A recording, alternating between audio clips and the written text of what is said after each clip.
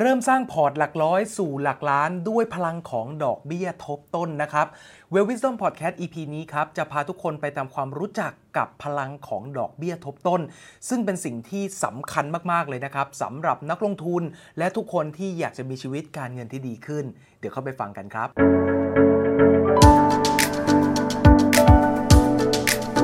สวัสดีครับผมวิน อิทธิศักดิ์นะครับยินดีต้อนรับเข้าสู่ Wisdom Podcast นะครับพอดแคสต์ทางการเงินการลงทุนที่จะทำให้ชีวิตการเงินของพวกเราทุกคนดีขึ้นเรื่อยๆนะครับสำหรับ EP นี้นะครับผมจะชวนทุกคนมาคุยถึงเรื่องสำคัญมากๆเลยฮะสำหรับคนที่เป็นนักลงทุนอยากจะเป็นนักลงทุนหรือแม้กระทั่งว่าอยากทำให้ชีวิตการเงินเราดีขึ้นเนี่ยเราต้องรู้จักคำนี้เลยฮะนั่นก็คือพลังของดอกเบี้ยทบต้นนะครับแต่ก่อนเราจะเข้าไปฟังกันนะครับทุกคนฮะสามารถติดตาม Wisdom Podcast ได้นะครับทั้งใน Spotify นะครับ SoundCloud หรือว่า Apple Podcast นะครับส่วนถ้าเกิดว่าใครอยากจะมาเห็นหน้าพูดคุยกันแบบนี้นะครับก็สามารถรับชมกันได้ทาง Facebook แล้วก็ YouTube Guru Living นะครับยังไงก็ตามฝากติดตามในทุกๆแพลตฟอร์มไว้ด้วยนะครับอย่างที่เราบอกกันมาเสมอนะครับว่าความรู้ทางด้านการเงินเนี่ยมันไม่ใช่แค่เรื่องการหารายได้ให้ได้มากเท่านั้นและจบไม่ใช่นะครับถ้าเราแบ่งตามความรู้การเงินนะครับจะแบ่งได้เป็น4ส่วนด้วยกันครับส่วนแรกครับคือความรู้ด้านการสร้างรายได้ครับ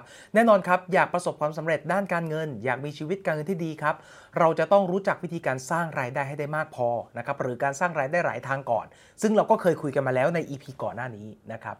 เรื่องที่2นะครับก็คือรายได้ไม่พอครับคุณจะต้องมาบริหารจัดการค่าใช้จ่ายด้วยนะครับมันไม่มีประโยชน์อะไรเลยครับถ้าเกิดว่าเราหาเงินได้เยอะแต่ละเดือนครับเอาไปใช้จ่ายนู่นนี่นั่นจนเงินหมดนะครับอันนี้ก็ไม่มีประโยชน์อะไรนะครับหลังจากนั้นครับต้องมารู้จักบริหารความเสี่ยงนะครับสำหรับการเงินของเรานะครับและสุดท้ายข้อที่4ครับหัวข้อสำคัญที่เราจะมาคุยกันในคลิปนี้ครับนั่นก็คือการลงทุนต่อยอดนั่นเองนะครับในปัจจุบันเนี่ยครับต้องบอกว่าดอกเบี้ยเงินฝากของธนาคารพาณิชย์ต่างๆเนี่ยทั่วโลกนะครับไม่ใช่แค่บ้านเรานะอยู่ในเกณฑ์ที่ต่ำมากนะครับต่ำจนแบบ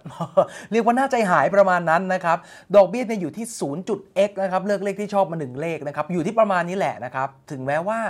ในปัจจุบันเนี้ยต่อให้มีการปรับขึ้นดอกเบี้ยนโยบายมาบ้างแล้วครับแต่ดอกเบี้ยเงินฝากบ้านเราเนี่ยก็ยังอยู่ที่ประมาณ1จุดนิดหน่อยประมาณนี้นะครับซึ่งเอาจริงๆนะครับมันค่อนข้างเป็นตัวเลขที่ต่ำมากถ้าไปเทียบกับอะไรรู้ไหมครับถ้าไปเทียบกับดอกเบี้ยเงินกู้เนี่ยโอ้โห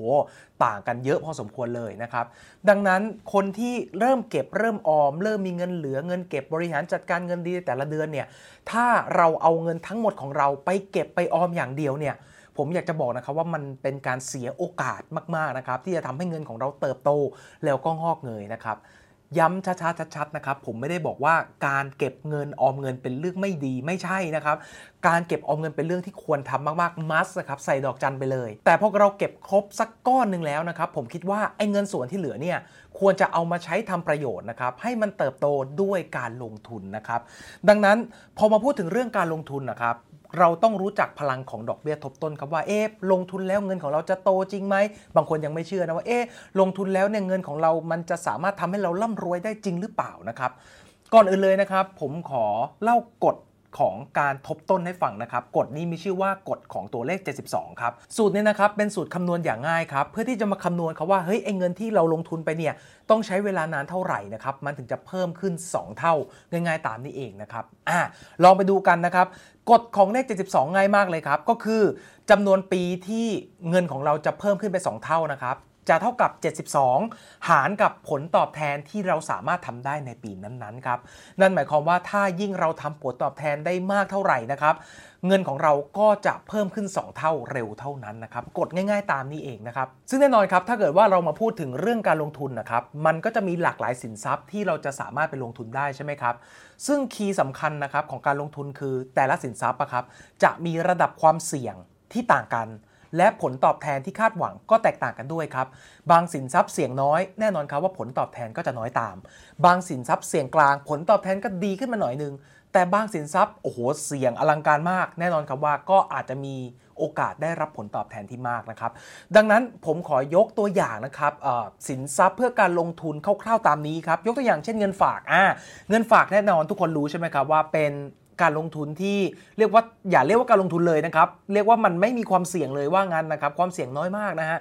เงินฝากเนี่ยดอกเบี้ยอยู่ที่ประมาณ 1.5% เอาณปัจจุบันนี้นะครับดอกเบี้ยเงินฝากออมทรัพย์ดิจิทัลเนี่ยสัก 1.5% ต่อปีเนาะนะครับ อันถัดมาครับจะเป็นสินทรัพย์เพื่อการลงทุนเรียกว่าตราสารหนี้นะครับก็จะเป็นตราสารการเงินรูปแบบหนึ่งครับตราสารหนี้หรือว่าหุ้นกู้เอกชนบริษัทที่มันดีหน่อยแล้วกันนะครับผมให้ดอกเบี้ยอยู่ที่ 4% ต่อปีแล้วกัน 4% นี่ถือว่าไม่มากนะครับอยู่ในเกณฑ์ปกตินะสมมุติเราก็คาดหวังได้ประมาณ 4% ความเสี่ยงก็จะสูงกว่าการฝากเงินขึ้นมาหน่อยแต่ผลตอบแทนก็ไม่ได้สูงมากอันนี้คือตราสารหนี้นะครับหรือต่อมาครับจะเป็นหุ้นก็ได้นะครับหุ้นในประเทศต่างประเทศก็ได้ซึ่งหุ้นเนี่ยแน่นอนครับมีความเสี่ยงทุกคนรู้นะครับถ้าเราเลือกหุ้นของบริษัทที่ดีนะครับมีอัตราการเติบโตของกำไรที่ต่อเนื่องเป็นบริษัทชั้นนำของประเทศนะครับโอกาสที่จะได้รับผลตอบแทนในระยะยาวๆนะครับไอ้คำว่าระยะยาวๆเนี่ยแอดซูมว่า10 20 30 ปีนะฮะไม่เอาแบบปี2ปีไม่ได้นะครับเพื่อแน่นอนว่าในช่วงสั้นๆเนี่ยตลาดหุ้นนะครับหรือ Market Stock เนี่ยมันจะมี volatility สูงมากนะครับดังนั้นเรามองอะไรเนี่ยเรามองใน long term กันนะครับผลตอบแทนตลาดหุ้นที่พอจะให้ได้เนี่ยอยู่ที่ประมาณ 12% นะครับอันนี้ผมเลทเซตามค่าเฉลี่ยเลยนะครับและสุดท้ายครับมันอาจจะมีบางอย่างที่ให้สินทรัพย์ทางเลือกบางอย่างจริงๆนะครับไม่อยากให้ทุกคนโฟกัสนะแต่บางอย่างอาจจะให้ผลตอบแทนได้สัก 20% ต่อปี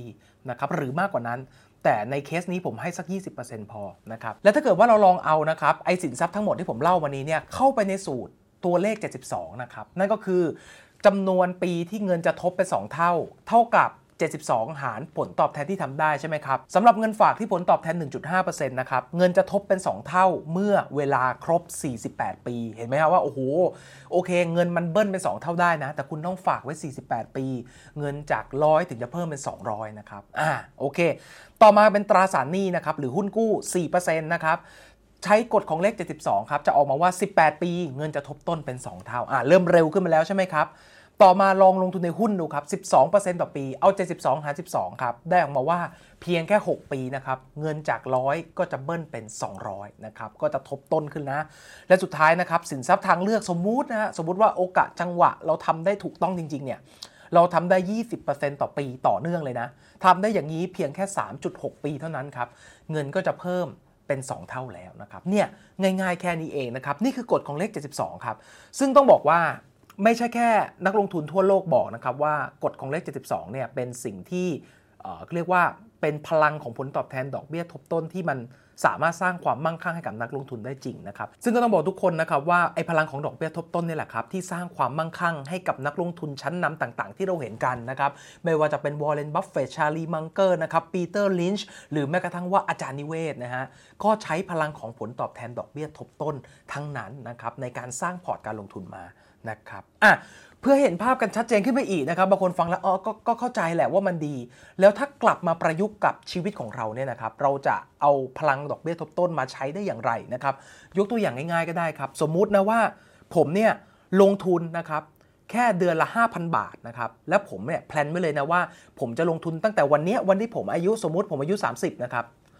ลงทุนตั้งแต่วันนี้ครับไปจนถึงอายุ60ก็คือใช้เวลา30ปีนะครับโดยผมจะลงทุนในหุ้นครับซึ่งผมแอดซูมผลตอบแทนที่คาดหวังไว้คือ 12% นะครับโน้ตไว้นะครับว่าผลตอบแทนนี้เป็นเพียงตัวอย่างการคำนวณครับการลงทุนจริงผลตอบแทนในอนาคตไม่สามารถคาดการได้ครับแต่นี่คือผลตอบแทนในอดีตระยะยาวที่ Stock Market สามารถให้ได้นะครับเลทเซประมาณนี้ครับผมเก็บเงินเดือนละ 5,000 ตั้งใจและแน่วแน่แก้ไขเลยนะฮะว่าใน30ปีนี้จะลงทุนเดือนละ 5,000 ไปเรื่อยๆ30ปีหรือ360เดือนทุกเดือนนะครับโดยลงทุนในหุ้นที่ได้ผลตอบแทนเฉลี่ย 12% ต่อปีนะครับซึ่งเราจะใช้โปรแกรม EZ Financial Calculator ในการคำนวณนะครับลองกดออกมาครับเราจะได้ออกมาว่าพอครบ30ปีหรือ360งวดนะครับเงินที่เราจะมีนะครับพอร์ตสุดท้ายของเราเนี่ยเราจะมีทั้งสิ้น20,624,000 กว่าบาทนะครับโดยไอ้20ล้านนี้นะเป็นเงินต้นแค่ประมาณ2ล้านเท่านั้นครับอีก18ล้านเนี่ยคือการทบต้นของดอกเบี้ยว้าวไหมฮะตามนี้เลยนะย้ำอีกทีครับทำเก็บเงิน 5,000 บาทไป30ปีลงทุนในผลตอบแทนสัก 12% ให้ได้ตลอด30ปีนี้นะครับปลายทางนะครับเงินจะเท่ากับ20ล้านซึ่งไอ้20ล้านไอ้เงินก้อนปลายทางเนี้ยเป็นเงินต้นเงินที่เราจ่ายจริงๆแค่2ล้านครับอีก18ล้านคือพลังของดอกเบี้ยทบต้นนะครับนี่แหละผมถึงบอกว่าเฮ้ยดอกเบี้ยทบต้นเนี่ยมันเป็นเรื่องที่แบบคุณจะต้องรู้จริงๆนะ compound interest เนี่ยเป็นเรื่องที่คุณไม่รู้ไม่ได้จริงๆในยุคที่ทุกอย่างมันผันผวนแบบนี้ในยุคที่ทุกคน จะต้องเรียกว่าเรื่องเงินเป็นเรื่องสำคัญในการใช้ชีวิตแบบนี้นะครับมันจะเป็นตัวช่วยที่เร่งสปีดเร่งความเร็วให้เราถึงเป้าหมายทางการเงินได้จริงๆนะครับเป็นไงครับใครฟังมาถึงตรงนี้เข้าใจนะครับพิมพ์คำว่าเข้าใจมาบอกหน่อยนะหรือถ้าเกิดว่าใครสงสัยประเด็นไหนนะครับยังไม่เข้าใจสูตรคำนวณหรือว่าตรงวิธีการคำนวณยังไงสามารถพิมพ์คำถามมาข้างล่างคอมเมนต์ได้เลยนะถ้าใครรับชมผ่านทาง YouTube หรือ Facebook นะครับเดี๋ยวผมก็จะเข้ามาตอบคำถามให้นะครับดังนั้นมาสรุปกันนะครับสรุปสุดท้ายแล้วนะครับว่าการสร้างพอร์ตการลงทุนเนี่ยนะครับจำเป็นอย่างมากที่เราจะต้องเข้าใจนะครับเรื่องของพลังของดอกเบี้ยทบต้นนะครับเพราะมันจะเป็นตัวเร่งครับที่ทำให้เราถึงเป้าทางการเงินได้ง่ายขึ้นนะครับแล้วก็ถึงเป้าที่เราวางไว้ด้วยนะฮะแต่ก็ต้องบอกนะครับว่าไอ้ผลตอบแทนต่างๆที่เราเล่ามาเนี่ยมันมีความเสี่ยงพ่วงประกอบอยู่ด้วยนะครับซึ่งแต่ละคนจะรับความเสี่ยงได้ไม่เท่ากันบางคนรับเสี่ยงมากได้คุณก็ไปลงทุนในสินทรัพย์ที่เสี่ยงมากบางคนรับเสี่ยงไม่ค่อยเยอะก็ไปลงทุนเสี่ยงกลางบางคนไม่อยากเสี่ยงเลยก็ไปลงทุนในเงินฝากแบบนี้ก็ได้นะครับดังนั้นเลือกลงทุนในสินทรัพย์ที่ความเสี่ยงและผลตอบแทนเหมาะกับจริตการลงทุนของเรานะครับแล้วก็ต้องย้ำตรงนี้นะครับว่าการลงทุนใดๆก็ตามในโลกล้วนมีความเสี่ยงนะครับอย่ามองแต่เรื่องผลตอบแทนจนมองข้ามเรื่องความเสี่ยงที่มันอาจจะเกิดขึ้นนะครับเป็นกำลังใจให้ทุกคนนะครับแล้วก็ขออาสาเป็นเพื่อนร่วมทางนะที่จะเดินทางไปด้วยกันนะครับและหวังมากๆว่า Wisdom Podcast EP นี้ครับจะเป็นประโยชน์สำหรับทุกคนที่อยากมีชีวิตการเงินที่ดีขึ้นนะครับสุดท้ายก่อนจากกันไปนะครับถ้าเกิดว่าใครชอบ Podcast EP นี้นะครับอย่าลืมกดไลค์กดแชร์หรือพิมพ์คำว่าชอบเพื่อมาบอกผมและทีมงานนะครับเพื่อเป็นกำลังใจให้กันหน่อยนะครับเนาะก็ขอบคุณมากๆนะครับที่ติดตามมาจนถึงช่วงท้ายนี้นะครับถ้าใครยังไม่ได้ติดตาม Wisdom Podcast นะครับทั้งใน YouTube Facebook Spotify SoundCloud แล้วก็ Apple Podcast นะครับก็สามารถไปเลือกติดตามในแพลตฟอร์มที่ถนัดกันได้เลยนะครับแล้วมาเจอกันใหม่ EP หน้าครับสวัสดีครับ